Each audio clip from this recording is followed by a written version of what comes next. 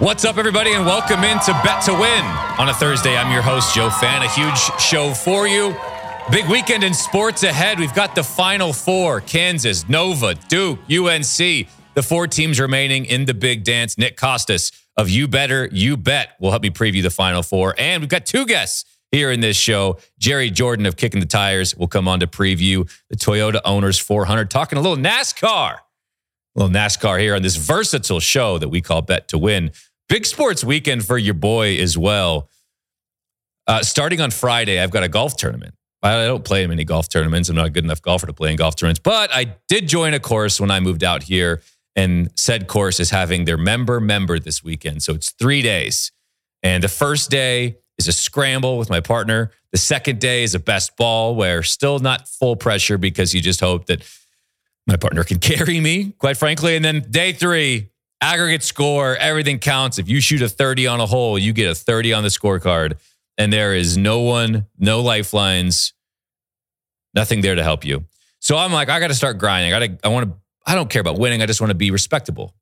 So I go to the range on Wednesday evening, and this fun development of the iron shanks started to take over. And so vibes are not high right now. So we're going to hope that we can cash some bets this weekend and talk about sports and have fun in that capacity, because I'm guessing on Monday when we come in to recap the Final Four and preview the national championship game, I'm also going to have some pretty nightmarish stories about how this tournament goes. So I will appreciate any and all good vibes going into this weekend of my member, hoping for survival. That's really all we're looking for. The good news is I have a victory lap to take, because I took Fresno State -6.5 against Southern Utah on Monday evening. They won by 19. An easy winner. I've now won 3 winning picks in a row to get myself back to 500. This is the last show of March, so an opportunity to get into the black and go 5-4 in this month of March. Let's get to our headlines before we bring in Nick. Couple in the NFL as the NFL owners meetings are taking place down in Florida. The big one, Todd Bowles elevated the Bucs head coach after Bruce Arians stepped down to join their front office. This one interesting for a number of reasons. 1, Tom Brady just announced he's coming back. 2, he's supposed to be at the owners meetings. He wasn't in the awkward head coach photo that we see every single year.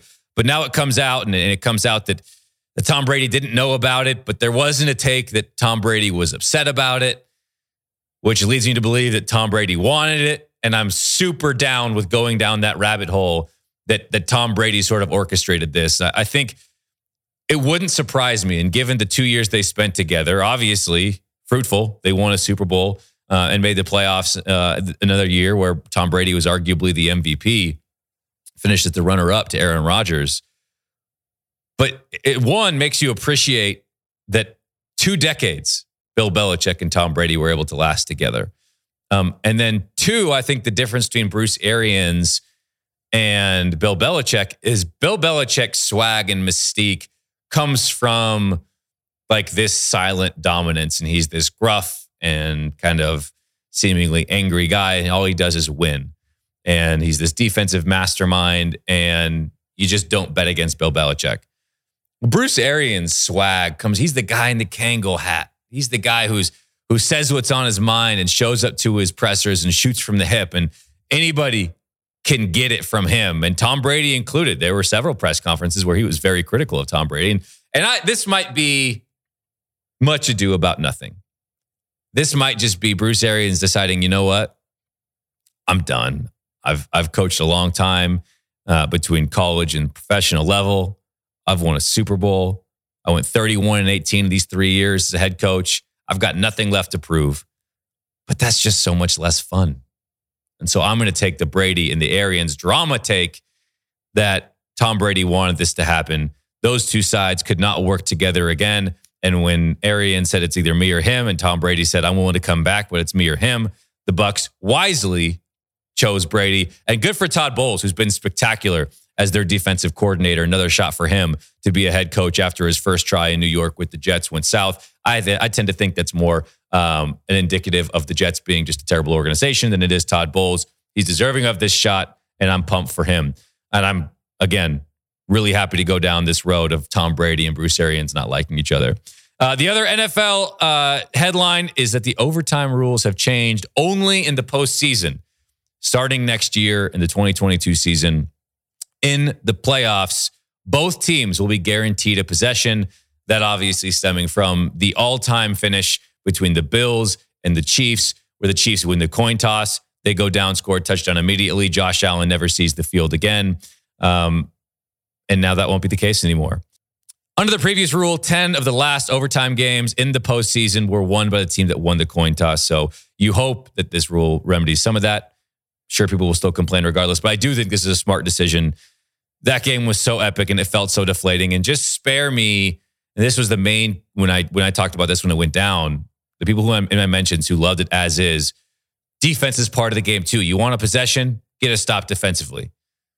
And to that, I would say, sure, but shouldn't Kansas City's defense also have to play as well? Because they didn't step on the field in overtime. So I'm all for this. Will it be perfect? Probably not. But is it still an improvement in the postseason? Yes, I think that's great. And I also don't think it's weird that the rules are different in the playoffs compared to the regular season. We see that in sports all the time. We saw that during the entire regular season for baseball last year, where in extra innings, a runner started on second base. That's no longer a thing, obviously, but we got through it. And in the playoffs, it's different. We see it in hockey every single year, where regular season games go to a shootout. That doesn't happen in the playoffs. So that's no big deal either. I love that they did this. Good on the NFL for making this change. With that, let's bring in our first guest because I want to get to him. He's one of my favorite guys in the sports betting space, and I've been a fan of his when I was back a beat reporter with the Seahawks and the Niners before that. He is Nick Kostos of You Better You Bet on Odyssey.com, weekdays 3 to 7 p.m. Eastern. You can follow him on Twitter at The Kostos. Nick, what's up, man? Thanks so much for your time. How are you? What's going on, man? Great to be on. Thank you very much for having me. So we're going to talk all things Final Four and national championship and college hoops, but I just got done kind of giving my take on the new NFL overtime rule. Now we know in the postseason, both teams will get a possession. Where are you at on this? Were you frustrated by the end of the Chiefs-Bills game in the AFC playoffs this last year? And do you think this is a good thing for the NFL? Honestly, this is probably not the answer you're looking for. I don't care. It doesn't matter to me at all. Sure. I was, I guess, slightly frustrated. I had the over in the game, which was great. I didn't bet on the side of the game. I may have been upset if I had a Bills ticket or a Bills futures ticket, certainly, obviously. It doesn't really move the needle for me at all. I think it's fine. I think more people will still find a way to complain because the team that wins the coin toss is still ultimately going to have the advantage. They kick a field goal, other team kicks a field goal, sudden death from there. Team that won the coin toss gets the ball, obviously, with a chance to go win the game in sudden death at that point. So I feel like there's probably no perfect solution. Maybe perfect solution was just the way it was at the beginning. But ultimately, it moves the needle for me 0.0%. It's not something I get worked up about. Not saying that other people can't, just that I don't really care. I love that. You don't have to have a hot take about everything. I think that's something that's beautiful. There are things that you can genuinely say, sure, whatever. Don't care. The Final Four is something we both care deeply about, though, in this tournament. I'm curious, on the scale of 1 to 10, where would you rank this tournament? Have you been engaged? Have you had a lot of fun with it? To me, you look at the Elite Eight, which was a snooze fest in my book, but it sets up a couple of really fun matchups in the Final Four. Where have you been at these last couple of weeks of this tournament? I think the tournament's probably been a 7.5 out of 10, I would say. It's been good. We had a couple really outstanding games between Titanic schools and programs, which was really great. But I think we've obviously lacked in the drama, no buzzer beaters, obviously. The Elite Eight round was a complete snooze. It's never a good sign. And this is not meant to be a shot at Formula One, but the Formula One race last weekend was by far the most entertaining sporting event of the weekend, much more entertaining than the Elite Eight. The Sweet 16 round was great on Thursday and Friday. And then we followed it up Saturday and Sunday with a couple snoozers. But I'm always into the tournament. I've been watching the tournament obsessively, literally since 1991. Coincidentally, the first year Coach K won the national championship, beating Roy Williams in Kansas in that final. So, I'm always super into it. I love it. But definitely has not been the best tournament in terms of quality of play or exciting finishes. Let's set the table with who's left. It's Kansas laying 4.5 against Nova. That total is set at 133.5. And then Duke laying 4 against North Carolina. The first time these two teams have met with Coach K at the helm of Duke in the tournament. That total is set at 151. Let's start with Kansas and Nova. No Justin Moore in this one for Nova. Replacing 15-5 is hard to do with a team that already plays a short rotation. Where are you at with this? You mentioned before we went live here that you have bets placed on each game. How do you see this one going? Well, I'm on the over first off, which like 132 and a half, 133. Like I love the over in this game. It's one of the lowest totaled games we've seen for Kansas this season. And like, I guess I understand kind of like the methodology behind it. Villanova plays really slow. They've had a lot of success in this particular tournament with all the eyeballs on it, playing really slow. But looking at the level of, not the level of competition, but the way that some of these schools play, Houston's dying to play slow. Michigan and Ohio State have really good offenses, but are not necessarily like run and gun style clubs. And I think it kind of like played right into Nova's hands. I think Nova would have gotten bounced by Houston if the Cougs could have made any of their 3-pointers, basically, but that's not what happened. And here we go with Nova in the Final Four. Kansas is like the diametric opposite of these schools. A, they've got the talent advantage on Nova. I'm not saying Nova can or won't win, but Kansas has the talent advantage. And Kansas is want to get up and down and run and gun. So a bit of a styles clash here that I think Kansas can come out on top of. Maybe not in terms of covering the spread, and I can talk about that in a second, but in terms of forcing Villanova to play a little more open to try and stay in this game if Kansas builds and holds a lead. So I'll be on the over here. I think the number's still a little too low. So over 132 and a half, 133 for me with Kansas and Nova. As far as the spread is concerned, it's never Kansas for me here. I would never bet Kansas at these numbers. So my decision is, do I want to bet Villanova or not? And I think the interesting thing with the point spread being what it is trying to think about like, what would it be if Justin Moore were playing? Ken Pomeroy, who's like the godfather of college basketball analytics, makes it Kansas by 1 if Justin Moore played. Like my co-host on You Bet or You Bet, who I think is a brilliant betting mind, who like has mathematical projections for all these games, I think made it in between 1.5 and 2 for Kansas favorite if Justin Moore is going to play. So depending on how you slice it, we've got a 2.5, 3-point adjustment here for Justin Moore being out of the lineup. And my question would be, is that right? It's a guess, right? I think everyone's guessing. Like, you can't know. Like, maybe Jay Wright's got something cooked up that's really excellent, or maybe they can't replace him and they get absolutely dump trucked in the game. What I'm willing to wager on, if the number reaches a certain level on Saturday, right? And my anticipation is Kansas will take money on Saturday. I can't imagine like many casual bettors who will bet on Saturday being like, yeah, can't wait to bet Nova in this game without this player I've heard about all week being out. So I'm guessing Kansas will take some money and the spread will get pushed up a little bit. The farther it kind of drifts away towards Kansas, the more confident I am in the guess potentially being wrong on the point spread here. So it's never Kansas. It's just a question of, am I going to play Villanova or not? I think like 5.5, like I'm in on Nova, maybe even 5 if I just want to have action on side in total. So Nova or nothing. Right now it's nothing. And I am on the over with Nova and Kansas. Yeah, if we're talking over, Kansas is the 40th fastest tempo team in the country. They also rank 37th in offensive rebounding percentage. So a big edge there, which could help steal some possessions, given that Nova is going to want to slow this thing down to a snail's pace. I just don't know where the offense comes from Nova. That's what makes me nervous. But on the other side, we've seen in this tournament multiple times, Kansas is not a great free throw shooting team. And so when it comes to covering that number late in the game, it could be a sweat. It'll probably be a sweat either way. I do like Kansas to win. I like your take of going over here. Let's talk about the Duke game, though. Again, the first time Coach K has faced North Carolina in the tournament as Duke's head coach. Duke is laying 4. This one, for me, I'm having a hard time deciding how much I care about that game at Cameron Indoor before the tournament started. Coach K's final game, people paid their entire mortgage, their entire life savings to be in attendance for this game and saw Duke get run out of the gym. These closing moments of that game where UNC won comfortably. North Carolina has continued to play well into the tournament. They've got 2 blowout wins. It should have been 3 had Brady Manek not erroneously been ejected against Baylor. Where are you at with this one? Love Duke. Love Duke. Duke -4 is a definite 5-star certified banger, as the kids would say, for yours truly here. Yeah, like I think like the game matters a little bit what happened in Cameron Indoor, but I'm willing to I'm more apt, I should say, to look at the closing spread and kind of use that as a way to handicap this game as opposed to like what actually happened on the court.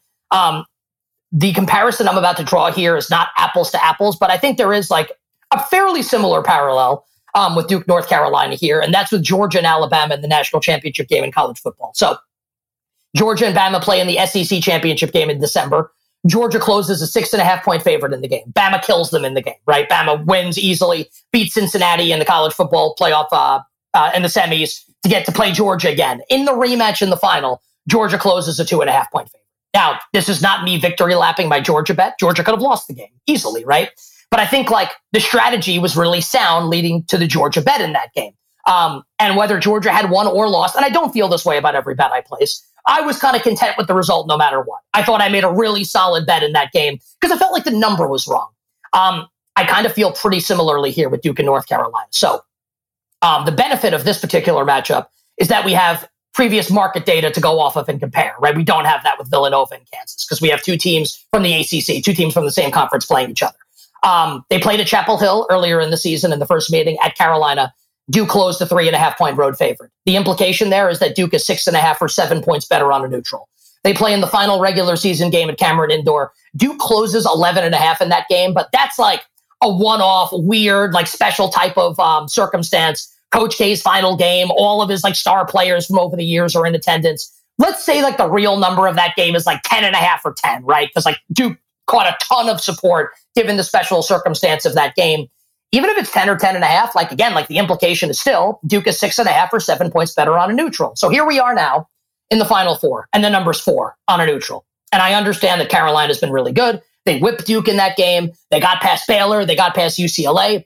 I agree that Carolina's playing better. I think what's lost in all of this, though, is that, like, did Duke, like, sleepwalk to get to the Final Four? Like, Duke's here also. Like, Duke has to get some credit for getting to the Final Four also. They didn't have to beat Gonzaga, but, like, they took an A++ shot from Michigan State, a team that played way over its head. Not only won, but covered the spread. They beat a Texas Tech team that was one of the 10 best teams in the country basically all season and the best conference in the country in the Big 12, and then took down an Arkansas team fairly easily that had beaten Gonzaga. So I give Duke credit also. So, I mean, Duke -4 to me is like a laughable point spread. That doesn't mean that Carolina can't cover or win the game or win by margin. Of course they could. The locks are on front doors and safes. There's no locks in like the sports betting world. Anything can happen. Just that I feel really comfortable with a Duke bet here because I honestly feel like the number's incorrect. So I'll be on Duke. I love Duke on Saturday night. Smart analysis there. What do you think about the over here? And this is another play that I've been considering. It's at 151. Both their previous matchups have gone over. 175 in matchup number 1, 154 in the second. Yeah, I think you talk about sight lines are different. They're in the big arena. Shooting numbers might go down, but neither of these teams rely super heavily on three-point shooting. Duke is the most efficient offensive team in all of college basketball. North Carolina ranks 18th while also ranking the top 100 in terms of tempo. And then you look at both these teams in the top 100 of offensive rebounding, and they both make their free throws. So do you think that could potentially be a play given that both these numbers have gone over? And this is the lowest total of the three matchups in terms of where it's being set. Yeah, I think like the nerves probably come into play as well here. I mean, it is just, everyone knows. Just an absolutely titanic game. Bragging rights on both sides here. I think it would be fair to, if someone wanted to hypothesize that the players will come out tight. Like Duke came out tight, obviously, in the final regular season game at Cameron Indoor. Now, Carolina had like nothing to lose in that game. Well, I guess technically they did because that helped them make the tournament, obviously. But Carolina's got a lot to lose here, and so does Duke. I think you can make a case that both teams will come out tight. This is not me advocating for the under. I think the number is like honestly perfect. I could see a scenario where it goes over or under. So I'm going to stick with my side bet on Duke, and you take the over and I'll root you home. But I'm not going to have a play on the total. Right now, Duke is plus 155. Kansas plus 190, Villanova plus 460, and North Carolina at plus 525. Who wins the national championship? I think Duke will win. I think we'll see Duke in Kansas. I think if you're going to take one of the longer shots, I think you'd have to take Carolina, just because Nova having to win 2 games without more seems pretty improbable, whereas Carolina could potentially win 2 games. Yeah, it has to be Duke. If it's Duke, Kansas, Agbaji, who's been Kansas's best player all season, National Player of the Year contender, has not really been like A+ level performer thus far in this tournament. Reggie Miller has been on the call a couple of these games with Kansas playing with Dan Bonner and Kevin Harlan, and has said consistently, like, when's Agbaji going to show up? And he was good in the second half against Miami, but so was the rest of the team in like a 47-15 like annihilation of Miami in the second half in the Elite Eight. So I'm not saying Agbaji can't be great in the big spot. He could score 30. I just trust Banchero and Duke Stars more when it comes down to it. I hope that the national championship matchup is Duke-Kansas. If it is, Duke's going to be a very small favorite. Like that's probably going to be like Duke -1, maybe even a pick 'em. So it's going to be like basically like pick the winner of the game. And I'll take Duke when it comes down to it. In pressure time at the end of the game, I trust Duke's players more than I trust Kansas's players. And that's how I'm going to look to play it if indeed that's the matchup we get. All right, fun one for you, Nick, before I let you go. I know you're a wrestling fan. We see all the commentary on Twitter. I love it. I grew up on wrestling, and I think where at least I grew up in the 90s, I think it was the Attitude Era was the absolute pinnacle of professional wrestling. Yep. Give me the greatest, or you can name a couple, so you don't have to stick to one, intro of all time? Like theme song or theme like song, entrance? intro, all of it, everything. Well, I mean, like the various Hogan entrances are all great. Real American is iconic. Coming out to Voodoo Child by Jimi Hendrix as Hollywood Hogan is obviously absolutely iconic. The NWO original theme song, iconic. Shawn Michaels, Sexy Boy, incredible. His entrance at WrestleMania 12 prior to beating Bret Hart in the Iron Man match to win the then WWF Championship, like coming in from the rafters, like rappelling down. Obviously, they don't do that anymore after what happened to Owen Hart tragically. But, like that's probably pretty great. Triple H has had some really good ones over the years. Rusev coming out in the tank prior to facing Cena at WrestleMania was pretty awesome. As far as like theme songs go, Edge just changed his theme song, which is sad because he's heel now. But Metalingus, tremendous song for Edge. I mean, there are like so many great ones, like so many under the radar ones.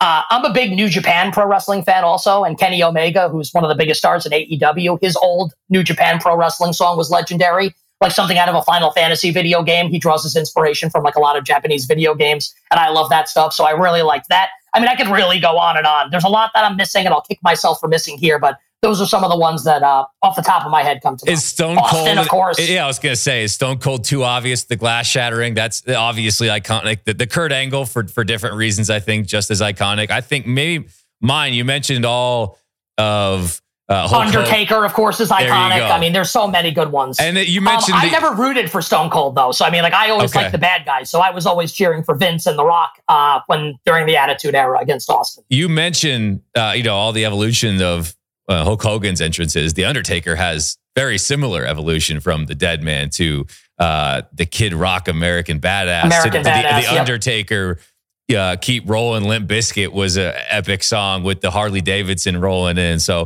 so many good ones. I just had to bring it to you. I went to a WrestleMania back in the day when it was at Safeco Field in Seattle. Yeah, WrestleMania 19 with Brock Lesnar and almost breaking his neck against Kurt Angle. It was one of the coolest events I've ever been to. Such a spectacle. Nick, you're the man. I really appreciate you again. Nick is the host of You Better You Bet on Odyssey.com, weekdays 3 to 7 Eastern. You can follow him on Twitter at the Kostos, KOSTOS. Appreciate you, Nick. Thanks so much, man, for the intel, the insight, and good luck this weekend. You got it, man. Appreciate it. Thanks for having me. Wishing you and all your listeners minimal sweats, winning bets. The absolute very best of luck. Let's pivot over to the racetrack and talk a little NASCAR, because this weekend it's the Toyota Owners 400 at Richmond Raceway, and WynnBET's going to be there in full force. WynnBET brand ambassador Chris Long is going to be kicking it there with WynnBET users. And he'll also serve as the honorary pace car driver for Sunday's big race. Here to preview the event and talk about this season so far is my guy, Jerry Jordan from Kicking the Tires. He's the editor there, and you can read his stuff at kickingthetires.net and follow him on Twitter at JerryJordan_KTT. I'm excited to chat with you because I'll be honest, I don't know a ton about NASCAR. My parents are sort of like into it, and they've been to races, and I've watched bits and pieces of races every now and again, but I don't really know what I'm looking for. I don't necessarily know what I'm watching. I just sort of love the drama that comes with when the drivers get mad at each other. Set the table. We're 6 races into this season. What's transpired so far? I know that the cars are completely different this year. What have been the new restrictions and modifications to these cars, and how has it all played out so far through the first month and a half of the season? Well, you're right. The cars are new this year, and the modifications and restrictions have gotten some people in trouble already. Brad Keselowski is serving a penalty right now, 100,000, 100-point fine and 10 points in his championship playoffs. So you can't modify things on this new car. It's basically put together, and the drivers go out there, and if it goes out of NASCAR spec, the penalties are very, very severe. We've had 6 different winners over 6 different races this year, and that's a pretty good start. And you talk about controversy. Beating and banging was the name of the game last weekend at Circuit of the Americas in Austin. We've got A.J. Allmendinger and Ross Chastain, who was the eventual winner. They got into each other on the final lap. We always have drama in NASCAR, and going to Richmond this weekend, it'll be the same thing because it's a short track. There's lots of action. Cars will be close together. Cars will get into each other. And at the end of that race, somebody's going to be upset. If you gave me a top 3 to 5 in terms of driver power rankings, who's at the top of the sport right now? Right now, Kyle Larson, isn't running as well as he should, but he's atop the sport because he's in the best equipment. Chase Elliott has been running well, but he hasn't gotten to victory lane. If you're going with the winners, you would have to go with Ross Chastain and the new team with Trackhouse Racing, which is owned by Justin Marks and Pitbull, the singer. And that kid has been on fire. He's coming off of a win. So those three drivers, one is on fire because they're winning. The other two because of the equipment that they're in, and one of them being a defending champion in Kyle Larson. I'm curious. Throughout the last couple of years, F1 Drive to Survive has sort of taken the Netflix world by storm, and I think it's added a ton of interest to Formula One. I'm curious if there's been any trickle-down effect to the popularity of NASCAR where, folks will say, okay, I can't make it to an F1 race, but you know what? There is a NASCAR race in my backyard or a short trip away. I want to check that out because it's the highest level racing I can go see. Well, the F1 stuff is great. I enjoy watching the program. We've had that in NASCAR before. We've had follow the drivers and behind the scenes stuff, and we kind of got away from it and kind of changed up the sport with how we interact with fans. And I think F1 has shown NASCAR, hey, you need to get back to your roots on this stuff and get involved and show what's happening behind the scenes, because fans really do love the inside baseball stuff that happens in the sport. F1 is a prime example. It's been great, and we're seeing some of that. Do you bet NASCAR, and what are what's betting 101 when it comes to handicapping a race? Yes, I bet on NASCAR. We have rules in NASCAR. If you are a partner of NASCAR, like if you're a driver, a team owner, or something like that, you cannot bet on the sport. They're very strict about it. But a media member, I write a column every week, and I just think it's kind of hypocritical not to bet my picks. It may be $5, but yes, I bet $4 or $5 on my picks every week. And I look for a driver who is running well, not necessarily the favorite driver, because the favorite driver, his odds aren't as good. You might think that Chase Elliott this weekend, according to the WinBet odds, is a 8.5 to 1 favorite to win. But man, it's hard to win a NASCAR race. And Chase doesn't have the best record at Richmond. So I would look down to somebody like, probably Denny Hamlin, who has he's an 11 to 1 on the WinBet odds. So you've got to look at those guys and see who's done really well there and who hasn't, and let's take the odds and value and kind of play a value bet on where your money will pay off at. Richmond Raceway is known as America's premier short track. It's got that D-shaped long straightaway. What is unique about this track, and are there any drivers necessarily that maybe it caters to them a bit more? Well, 3 drivers. I'm going to give you 3 drivers to watch this weekend, and they all come from Joe Gibbs Racing. That's Martin Truex Jr., Kyle Busch, and Denny Hamlin. Those guys know how to get around this track. Denny Hamlin was an expert at it. It kind of fell away, and then Kyle Busch, kind of picked it up. And Martin Truex Jr. is another one that is just really good at this track. And then you've got a 4th one that comes in the mix, and he's also from Joe Gibbs Racing, and that's Christopher Bell. He loves this track. So when you're looking at the weekend, you're kind of looking at who the favorites are to watch. I have to go with the entire Joe Gibbs Racing team, but I would put Denny Hamlin on the top of the list as the guy to watch to win this weekend. All right, if you're looking to bet it, Jerry likes Denny Hamlin. You can look at Martin Truex Jr., who he also mentioned, who's won 3 of his past 5 races at Richmond and finished top 5 in his last 6 times there. He is plus 900. Again, Chase Elliott, the favorite, at plus 850. All right, I'm going to put you on the spot. Give me your race winner. I know you just named 4. Are you sticking with Hamlin? I'm sticking with Hamlin. I mean, you've got to stick with Hamlin. The guy knows how to get around the track, and he is due for a win. He's had a lot of bad luck, in last year and this year. I've got to stick with Denny Hamlin on this one. Awesome. Jerry, thank you so much for your time. Again, follow him on Twitter at JerryJordan_KTT and read his stuff at kickingthetires.net. Jerry, thanks so much. It was an honor to be on. Thank you so much, and hopefully we can do this again.